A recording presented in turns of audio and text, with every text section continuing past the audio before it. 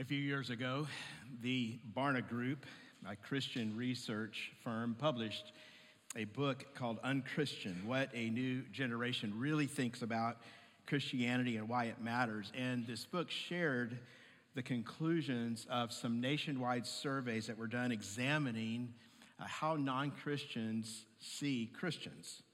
And I want to share a little bit of what they found.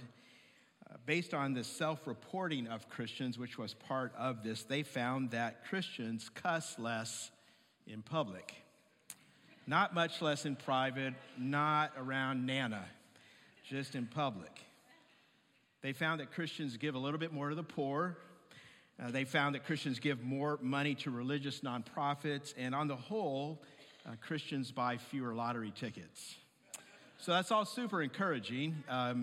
We're really putting Jesus on display in those areas. But they also found that Christians are just as likely to visit a pornographic website as those who are not, just as likely to get drunk, just as likely to do illegal drugs or to take prescription meds not prescribed to them, just as likely to be willing to lie to get out of a difficult situation, just as likely to have intentionally done something to get back at someone within the last 30 days.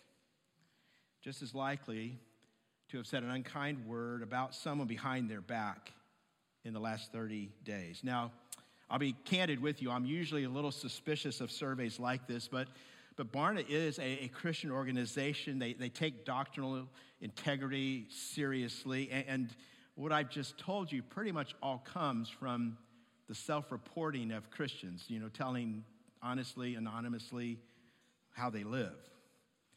And when I know things like this, it really isn't all that surprising to see Barna report that 84% of non-Christians said they knew at least one Christian personally, but only 15% of them thought that that person's lifestyle was significantly different than their own.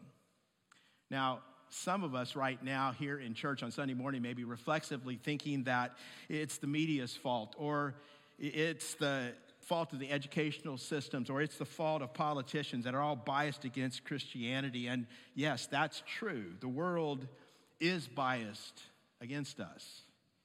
TV shows and movies and social media routinely mischaracterize, routinely villainize Christians. Christians are routinely depicted as hate-filled and uptight and repressive and ignorant and hypocritical. And need I remind you, Jesus, our Lord, said that they will hate us. This week, in the wake of an unspeakable tragedy in Nashville, we have seen, as part of everything that's unfolded, some of that animosity on display. Maybe you've read about it, the different parts of media, some pundits trying to distort what happened in a way that ends up actually blaming the people who were murdered so that these people could protect their own views on morality. And so, yes, the distortion, yes, the hate, it is real. But I want to ask us a question this morning. This is us, right? We're family. Shouldn't we own that we are at least partially responsible for some of this perception? It's a good place for an amen, but that's okay. See, far too often, isn't it true that far too many of us live in ways that don't honor Jesus, our Lord? And we can often try to make excuses for other people who name the name of Christ, but more often, isn't it true that we make excuses for us, for our own sins? That's what Paul is talking about as we get into Romans chapter 2. He's showing us that religion is often just a very thin veneer papered over our heart that's just as sinful as everyone else's. And he's showing us that religion by itself is powerless to change the heart. It might change some external behaviors, but really nothing deeper if it's just religion. Now, if you've been tracking these last few weeks, you've heard me tell you for weeks now that Paul is building a case for why we need the gospel, For why our only hope is God's gift of righteousness through faith in Jesus Christ. And maybe you remember from chapter 1, verse 18, all the way to chapter 3, verse 20, Paul is demonstrating, building the case to show the sinfulness of the human race. In the last couple of weeks, as we looked at verses 18 to 32 in chapter 1, we've seen Paul painting this graphic picture of the sinfulness of the Gentile or the pagan world. But now he's going to turn the spotlight in a more personal direction. Paul is going to show in Romans 2 how even religious or spiritual or moral people, good people, even we need the gospel every bit as much as the pagans. And he's heading to his conclusion in Romans 3, which we'll take a look at after Easter, where he's going to assert that all have sinned and all fall short of the glory of God. See, what Paul is telling us in Romans 2 is that religious or irreligious, we all have only one hope, and that is the gospel of God. We all have no excuse. No excuse. Even though, isn't it true, that all of us have this propensity to excuse and to rationalize and to explain away and to blame others for our own sin. Now, we're going to be today covering an entire chapter today, all 29 verses, and so you're going to have to listen very quickly, and if this takes too long, as always, it's your fault, it's not mine.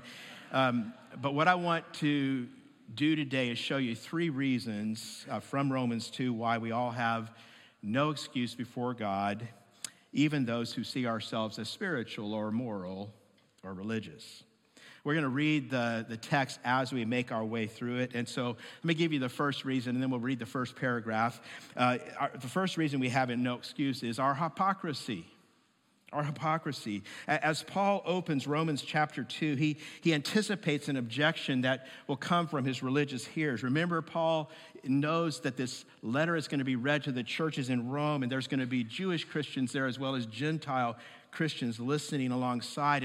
And he knows there are going to be some things happening as his letter is read. And so he uses a literary device in Romans 2 called diatribe, where he imagines someone listening to him who says back to him, "Amen, Paul, amen." You tell him, "Paul, those Gentiles are messed up. All that idolatry, all that violence, all that sexual disorder, all that societal chaos, what a mess." And Paul says in chapter 2, verse 1, "Therefore, you have no excuse, O man, every one of you who judges, for in passing judgment on another, you condemn yourself because you, the judge, practice the very same things. We know that the judgment of God rightly falls on those who practice such things." Verse 3, "Do you suppose, O man, you who judge those who practice such things and yet do them yourself, that you will escape the judgment of God? Or do you presume on the riches of his kindness and forbearance and patience, not knowing that God's kindness is meant to lead you to repentance? But because of your hard and impenitent heart, you are storing up wrath for yourself on the day of wrath when God's righteous judgment will be revealed." Then the first thing the Apostle Paul tells spiritual and moral people like us is this: we will have no excuse because of our hypocrisy. See, Paul is pointing out a tendency that we all have, and it is this. And if you can't handle this, if you can't admit it to yourself, that's the problem. We all have a tendency to condemn in others the very things we condone in ourselves. See, Paul has just been cataloging all these ways that pagan people suppress the truth and unrighteousness and exchange the glory of God for a lie, doing all these kinds of sinful things. And Paul says God's wrath stands against them. They deserve to die. That's what it says in the last verse of Romans 1, verse 32. And Paul knows that as some people are listening to this letter being read, they're going to be feeling pretty righteous about right now. They're going to be feeling pretty good about themselves. And so he turns and he says, stop your judgmental hypocrisy. tendency because you condemn yourself when you practice the same things. Have you realized this about yourself? Have you realized that we all have a tendency, virtually every person I've ever known, and that includes me, we see ourselves in a much more positive light than we do other people. Ever notice that? We excuse ourselves all the time. See, we excuse ourselves all the time, and until we begin to deal honestly with this tendency in our lives, we're never going to grow spiritually the way God wants for us. See, Paul is not saying here, so don't get confused. He's not saying here that every good or moral or righteous person does every single one of these sins he listed in the last part of chapter 1, but he is saying that we all do some of them, and he's right. Can you say amen to that? He's right.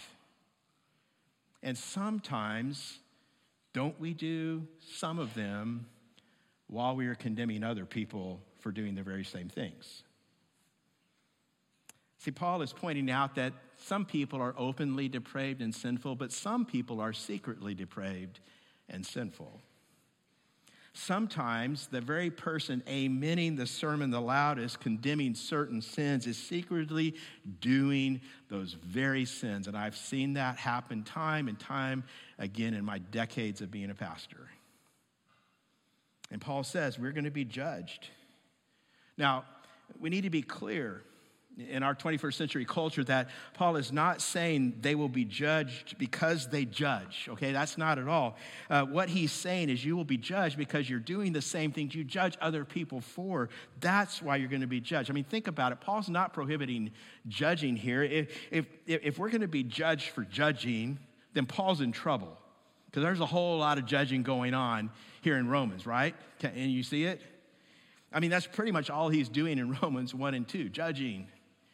And also, if you read more of his writings, 1 Corinthians 2:15, Paul actually tells us that we are to judge all things as believers. In other words, that we are to judge in the sense of agreeing with God about what is right and about what is wrong. So these people are not in trouble, for telling Gentiles that their sin is wrong. They're in trouble because they're condemning Gentiles for doing the same things they condone in themselves. Look at what Paul says again in verse 2. He says, we know that the judgment of God rightly falls on those who practice such things. But then he asks this piercing question in verse 3. Let it sit on your soul. He says, do you suppose, oh man, you who judge those who practice such things and yet do them yourselves, that you will escape the judgment of God? It's like what Jesus said to the scribes and Pharisees in Matthew 23:27, woe to you, scribes and Pharisees, hypocrites, for you are like whitewashed tombs that outwardly appear beautiful, but within you are full of dead people's bones and all uncleanness. See, just saying amen to God's judgment on others doesn't give you immunity from God's judgment falling on you. We should examine ourselves always to see where we are self-righteous, where we are hypocritical. And again, I want to ask the question, why is it that we think the best of ourselves so easily we see the faults in others? Why can we so quickly defend our sin while we so quickly criticize the sin in others? Why do we so often not take our own sin seriously? Now, I'll be honest with you. This is like an ongoing occupational hazard for a pastor, okay? I don't know if you've ever thought about it like this, but there is kind of a sense in which you pay me. It's like my job to judge. Sort of like it's part of what I do. I'm supposed to open God's word, and I'm supposed to show people how it applies to the sin in our lives, but it is so very easy for someone who stands in this place where I'm standing to begin to think that all the sin is out there and not to think about all the sin that's in here. In fact, I'll just say it. That's something you should pray for me, that won't be the case. It's the same kind of thing that can happen to you as well. It's the same kind of thing that Jesus is talking about. If you go to Luke chapter 18, where he tells this story about a Pharisee and a tax collector, and the Pharisee, they've gone to the temple to pray. The Pharisee is praying, and he's saying, thank you, God, that I'm not like those people. Thank you, God, that I'm not like that tax collector. And then Jesus says the tax collector can't even lift his eyes up to heaven. All he can pray is, God, be merciful to me, a sinner. And Jesus says it's the second man, the tax collector, who goes do his house justified. See, Paul wants us to see how easy it is for us to be self-righteous hypocrites, even when we know Jesus. We will not be immune, he says, from the rules to which we hold others accountable. And so Paul is saying, if we're thinking we're right with God because our religion, because we go to church, because we read the Bible, because we give some money to the church, because of our moral goodness, Paul is telling us that we should know the moral high ground is not a safe place when it comes to the judgment of God. He then asks a second stinging question, and I hope we feel its force. Verse 2, he says, or do you presume on the riches of his kindness and forbearance and patience, not knowing that God's kindness is meant to lead you to repentance? Do you presume on God's kindness? Do you misunderstand his forbearance and patience? Do you think that today, that because God has not judged you yet for the sins that you are committing, that he will never judge you, that you will always escape God's wrath? Do you think that? See, they're not only blind to their own hypocrisy, he says they're making a mockery of God's kindness and patience. See, the fact that God has delayed his judgment should not lead you to presume you're all okay, should not allow you to stay stubbornly in your sin. What it should lead you, this patience and kindness, to is a repentant heart. In verse 5, Paul says that those who presume on his kindness are going to get hardened hearts. But because of your hard and impenitent heart, you are storing up wrath for yourself on the day of wrath when God's righteous judgment will be revealed. And this phrase, storing up, is kind of an ironic phrase here because it's drawn on the Old Testament. And in the Old Testament, the Hebrew phrase, storing up, is always about, in the context of storing up blessing and storing up riches for the life to come. And Paul takes that phrase and he turns it and he says, you are storing up wrath for yourself. And on the day of God's wrath, that wrath will come crashing down on your heads. I mean, think about all the rain and the snow we've gotten in our state, and the reservoirs are getting full, and that water is building up higher. And a lot of people are worrying right now, aren't they, about whether it gets warm too quickly and whether the rivers are going to flood and what's going to happen to destruction. Paul says the water is building up. The wrath of God is accumulating, and one day, eventually, God is going to release the dam. It's going to spill over the top, and then, if you haven't repented, the flood of God's judgment will overtake you. I want to ask you some questions. These are just questions for us to think through. The big questions are good to write down and just take with you through the week. Maybe pray about these questions, just you sitting before the Lord. Here's the first one. When you see sin in others, does it drive you to self-righteousness? You shake your head, you wag your finger, or does it make you look in the mirror? Are you more like the Pharisee who says, thank God I'm like them, or like the tax collector who says, God, be merciful to me, a sinner? You know, we talk a lot in Christian circles about the sinner's prayer, which leads to salvation. But you know, that's the real sinner's prayer. The real sinner's prayer is, God, be merciful to me. And it's not just to be prayed, this sinner's prayer at the beginning of the Christian life. It has to be the continual prayer of the Christian life as we continually repent and confess our sins to God, because God is faithful and God is just to cleanse us of all unrighteousness. Second question, in what ways are you a hypocrite? Notice I didn't phrase this question, are you a hypocrite, yes or no? That is not a question, all right? And if you think it is, that's part of the problem. The question is, in what ways are you a hypocrite? Everyone is, but in what ways do you do this? Do you ever say you love a certain person or love a certain group of people, and yet you don't know anybody like that? Do you ever say that you want to see the end of human trafficking, or maybe you're angry about the incursion of homosexuality into every part of our society, and yet you consume pornography? See, what are the ways we demonstrate hypocrisy? Third question, do you presume on God? Do you ever face a temptation and find yourself thinking, I could do this because if I do it, I can just come back later and ask God to forgive me because that's his job. I know he has to forgive me. See, that's a dangerous game. And we need to remind ourselves repeatedly that God does not owe any of us any of his forgiveness. Final question, what's the purpose of God's kindness? See, why do you think God is kind? Is God kind so you can have a happier life? Maybe a bigger house, maybe a better job, maybe an easier life? Or is God's kindness primarily to help make you look more like Jesus? See, which in turn means to lead you to a place where you admit that you need his grace. See, we should see the power and the thunder of God against the hypocrite in this passage, and we should see the mercy of God as well, because the end of the hypocrite's story, praise God, does not have to be a hard and impenitent heart. See, God is showing us his kindness every day, over and over and over again. He gives us hypocrites a chance to turn and repent, to change our minds, to humble our hearts, to see the wickedness of our hypocrisy, to cry out to God, have mercy on me, to repent of sin and turn to Christ. He is giving us those opportunities every day. Are you taking those opportunities? To put this kind of in a human analogy, this can be like the husband who has offended his wife. Probably happened all across this room this week, right?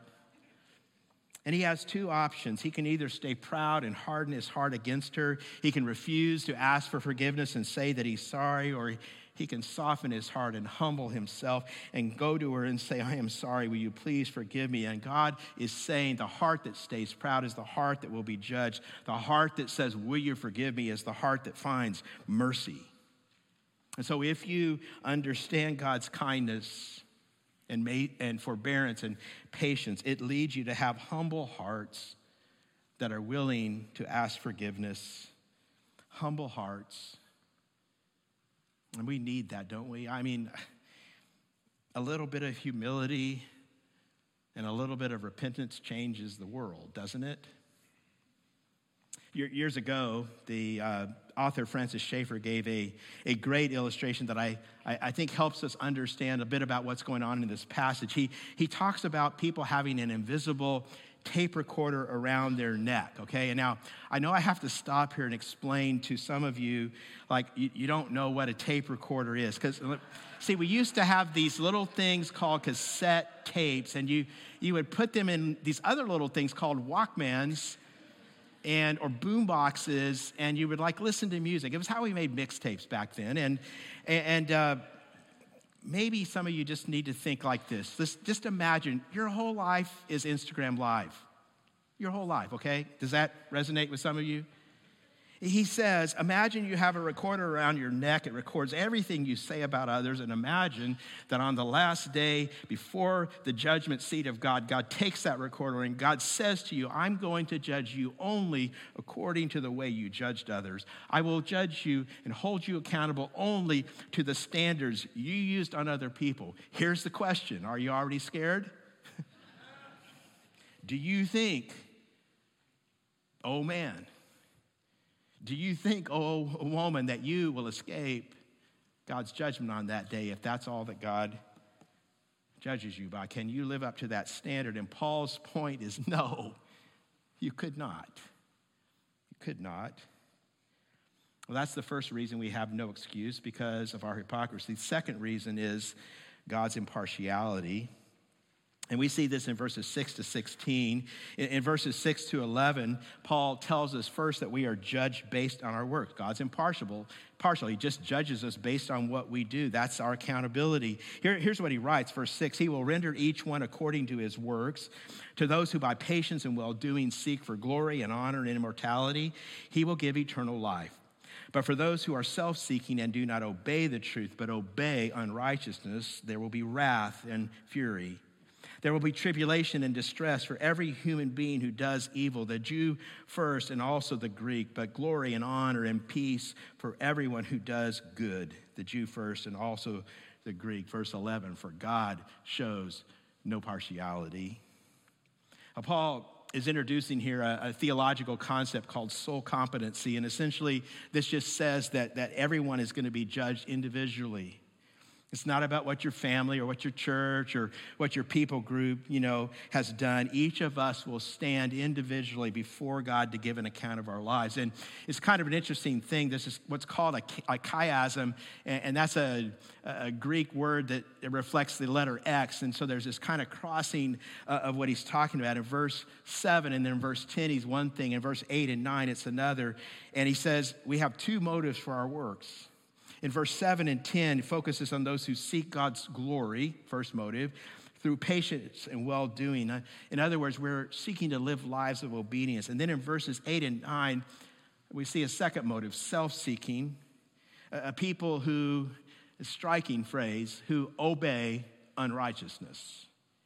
So you either live, Paul says, for what God created you for, which is his glory, or you live selfishly for your glory. God's glory, your glory, one or the other.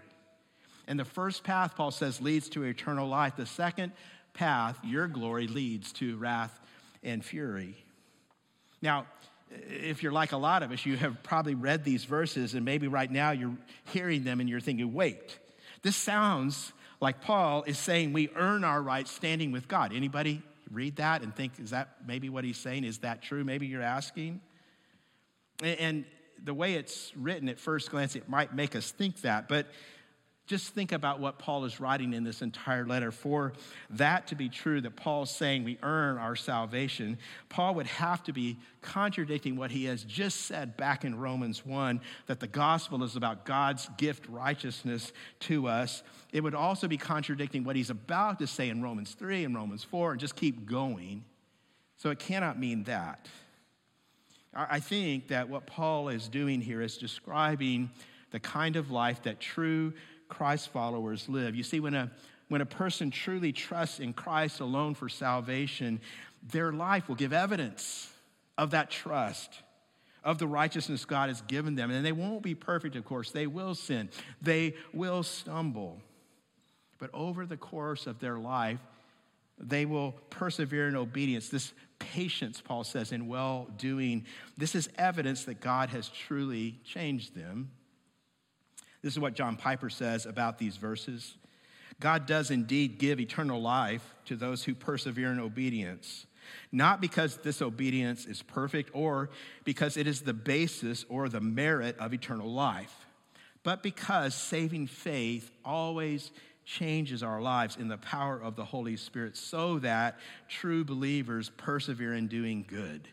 In other words, a changed life of obedience to God's truth is not the basis of eternal life, but the evidence of authentic faith that unites us to Christ, who is the basis of eternal life. Does this make sense? Are you tracking with what I'm saying here? Someone has said, I think very aptly, we are saved by faith alone, but the faith that saves is never alone. So the question these verses ask is, which path are you on? A path leading to eternal life or a path leading to wrath and fury? Are you living an others-focused life or a self-focused life? When you do good, do you do it so people will notice for your glory? Or you just do the right thing because you want to glorify God? See, Romans 2 is a powerful warning against spiritual complacency. It is a wake-up call, and I hope the Spirit of God is waking some of us up right now. Maybe God's impartiality right now is is an alarm clock that's ringing for your soul. See, you need to ask yourself, we all do regularly, do you have a life that perseveres in good works? Are you treasuring God in Jesus Christ, treasuring his word that he's given to you to reveal his heart, treasuring him in prayer, treasuring Jesus? Do you love Jesus, and is Jesus your soul's beauty? See, ultimately, that's what this is about, treasuring Christ. And Paul is saying here, if you do that, what awaits you is glory and honor and peace. Not shame, but honor. Not distress, but peace. So what are you seeking? We all know we live in a selfie generation, but you know the truth is every generation has always been a selfie generation. We just have more ways to show that today. I heard a stat this week, don't really know the source, but it sounds right. It's this: 60% of teens today think they will be famous one day. Teenagers, that's all the old people laughing right there, because we know. See, the truth is, and listen to this, we are actually wired by God to desire glory, to desire honor, to desire immortality. It's part of the image of God, and these are good things to seek, Paul is telling us, but he's also telling us the only way you'll ever find them is in Jesus. That's the only way. In verse 11, Paul sums it all up, says God shows no partiality. In other words, God is always fair. He always has been, he always is, he always will be.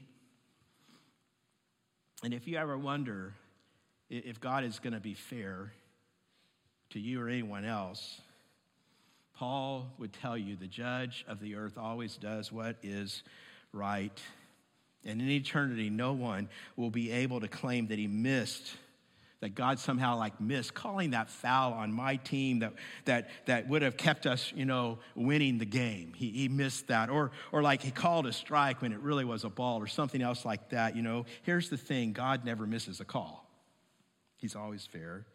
In fact, if you go to verses 12 and 15 through 16, it tells us that we are going to be judged by this standard that we possess, whatever that is. It's an indication of God's impartiality. He writes, "For all who have sinned without the law will also perish without the law, and all who have sinned under the law will be judged by the law. For it is not the hearers of the law who are righteous before God, but the doers of the law who will be justified." Verse 14, "For when Gentiles who do not have the law by nature do what the law requires, they are a law to themselves, even though they do not have the law.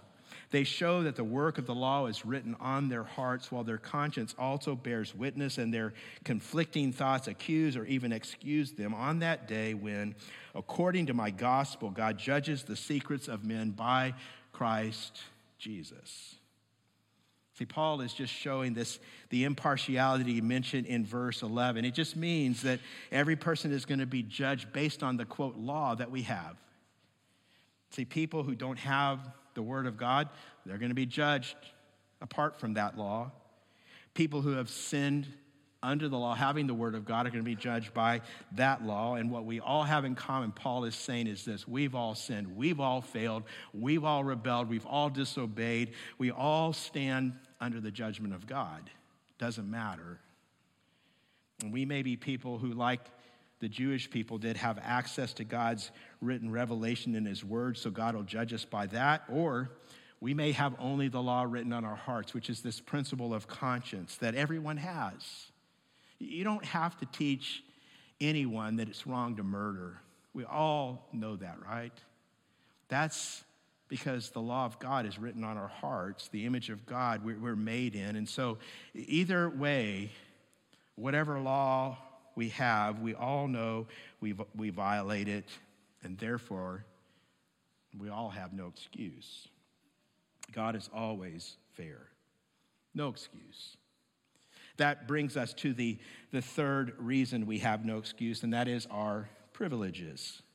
Now, Paul is specifically in this last part of the chapter referring to Jewish people, but you can pretty much replace this for our context with you and me.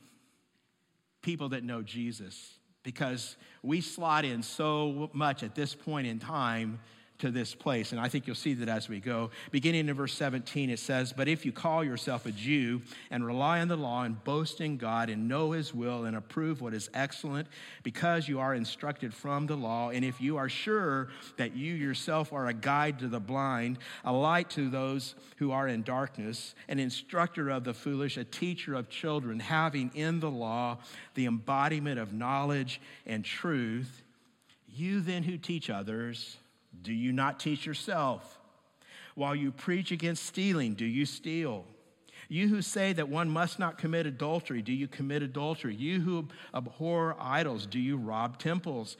You who boast in the law, dishonor God by breaking the law. For as it is written, the name of God is blasphemed among the Gentiles because of you." Now, in the rest of Romans 2, as I just said, Paul is clearly addressing Jewish believers, but I think you can already see hearing this that what he's saying applies to those of us who call ourselves Christ followers, and he is making it so clear that not even the privileges we have as God's people gives us an excuse. And just think about it. Today, those of us who are in Christ, we have not only the privileges of God's Old Testament word that they had, we also possess the infinite privilege of knowing God the Father through Jesus the Son, having the Holy Spirit living within us to guide us and teach us. We have that privilege.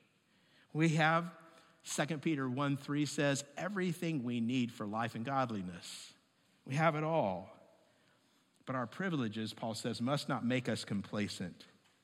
Now, what Paul does in verses 17 to 22 is he lists 10 things, and they're all blessings, and they're kind of in two sets of 5. And these are all really good things. They're all special. They're statuses that they have. They're privileges they possess. But they have become, Paul says, the soil in which self-righteousness grew.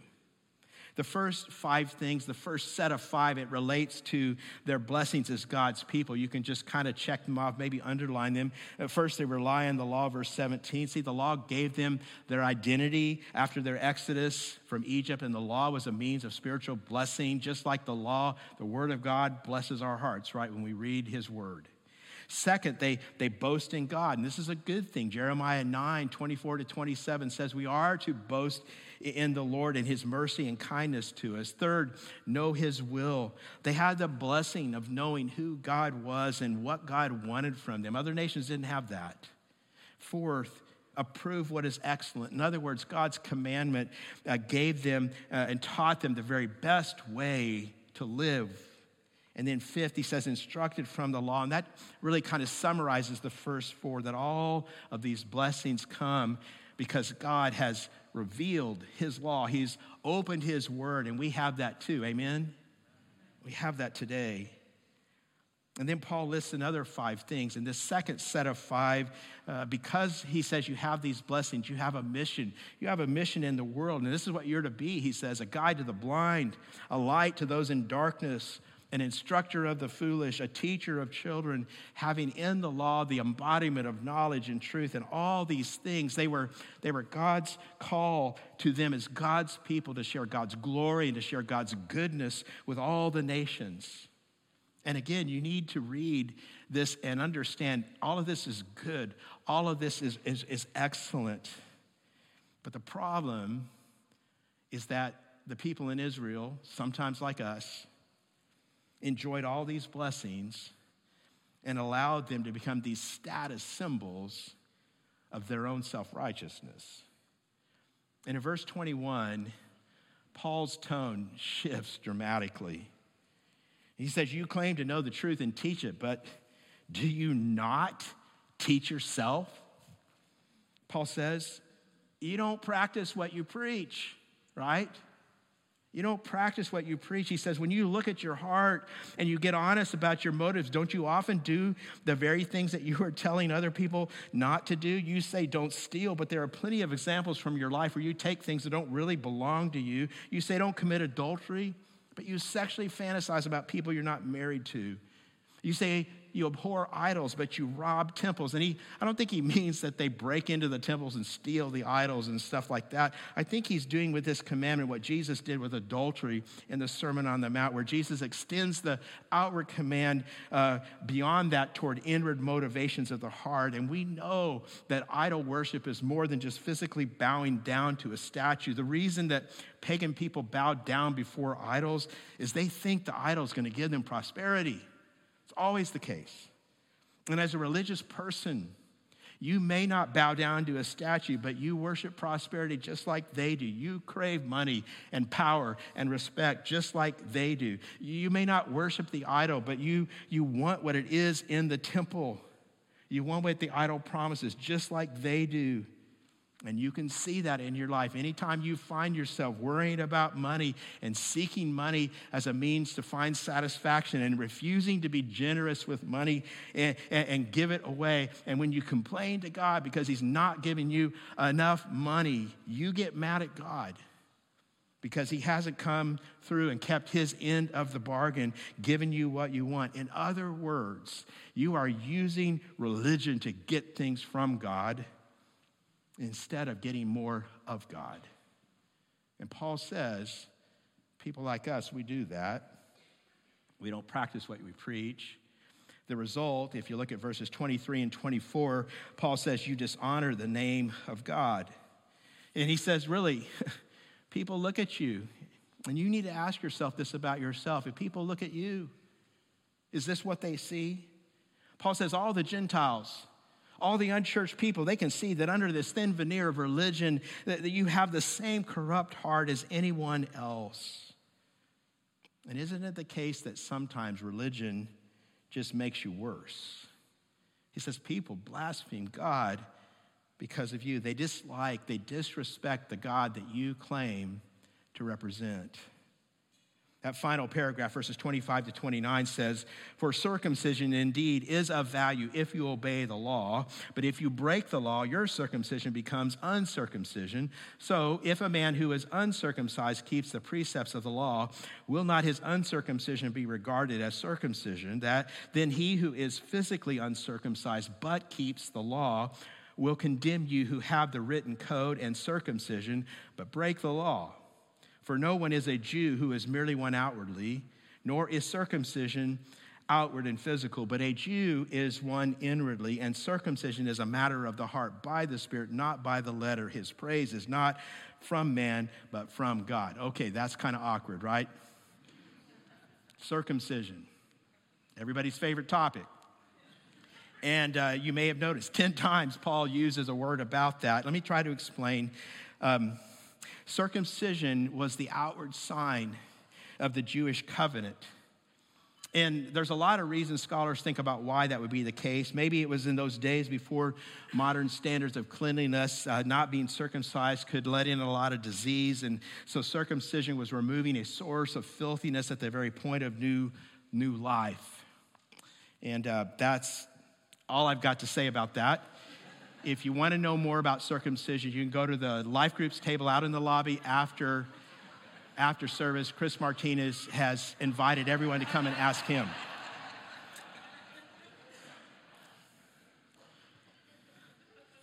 But it was, circumcision, an important sign of what God wanted to do in their hearts. It was a sign of removing filth and corruption at the core of our life. And if you want to get an analogy in our day, we could replace circumcision here with baptism. Baptism is an outward sign of the inward covenant. Your body gets washed with water, depicting the cleansing of your heart. It's like you're being buried and you're being brought back to life, a new life. A symbol of what's happening inside you is happening outside you. You're coming into spiritual life. So when you're baptized and your body is buried in water, after that's happened,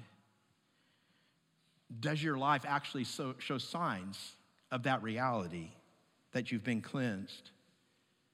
And Paul would say, if no one can look at you and see signs of spiritual life, that God has made you different, could it be that you haven't been born again? Paul is basically saying, beware of religious inoculations. He said this, I would say this is one of the most important concepts for those of you who have grown up in church. You know, an inoculation gives you a dead version of the disease so that you develop antibodies, and when you're exposed to the real thing, you have something to fight against it. And to quote one commentator about this, it is possible to trust in Christianity rather than Christ. And this can happen in conservative evangelical churches. Paul is showing us a condition called dead orthodoxy, where the basic doctrines of the Bible are accurately subscribed to, but do not make any internal difference.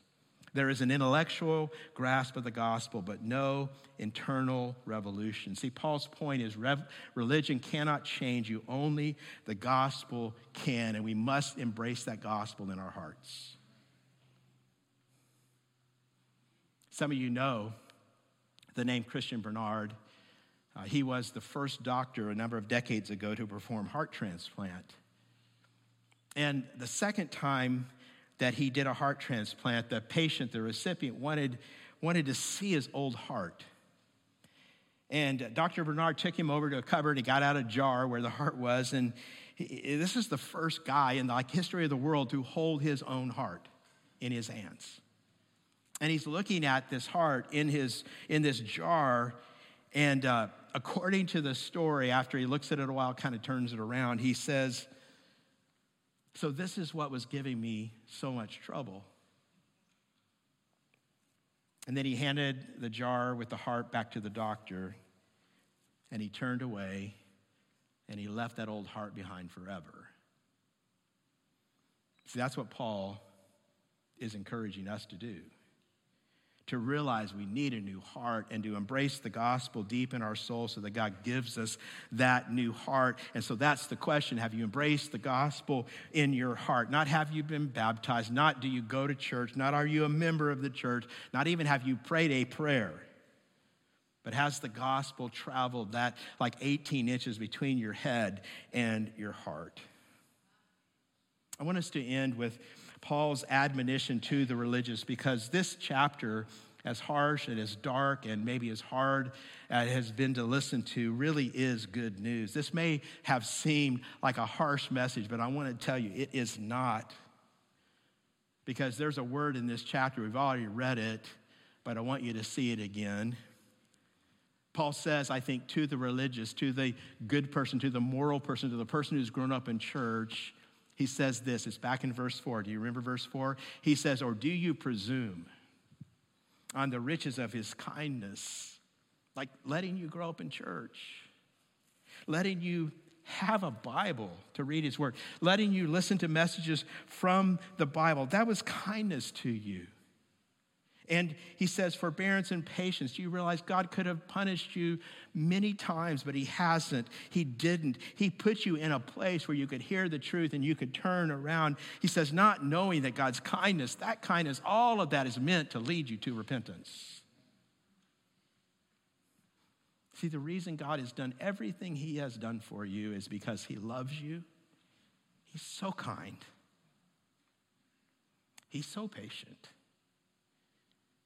And he is waiting for us to leave our sin behind, wherever it is still in our lives.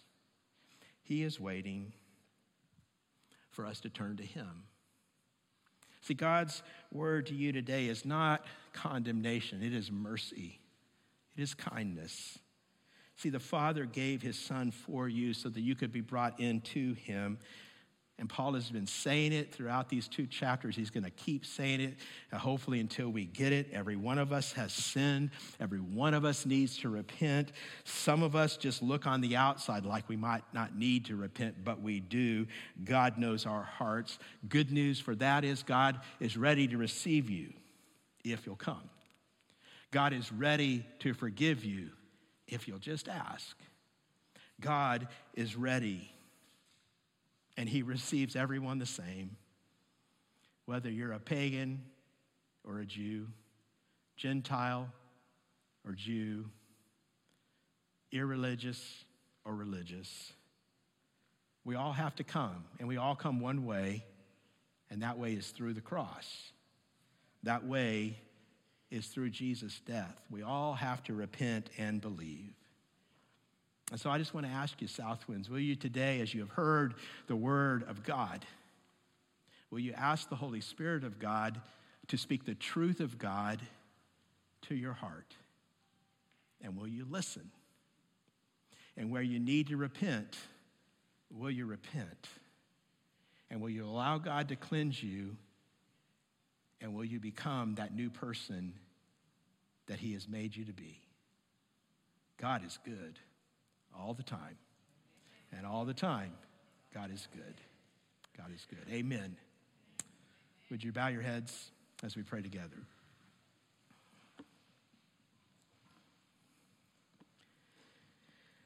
Father, we thank you today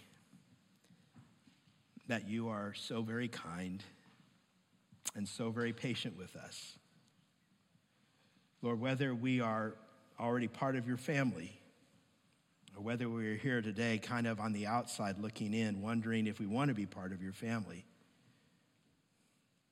wherever we are, Lord, may we see and feel your kindness. And may your kindness lead us to repentance.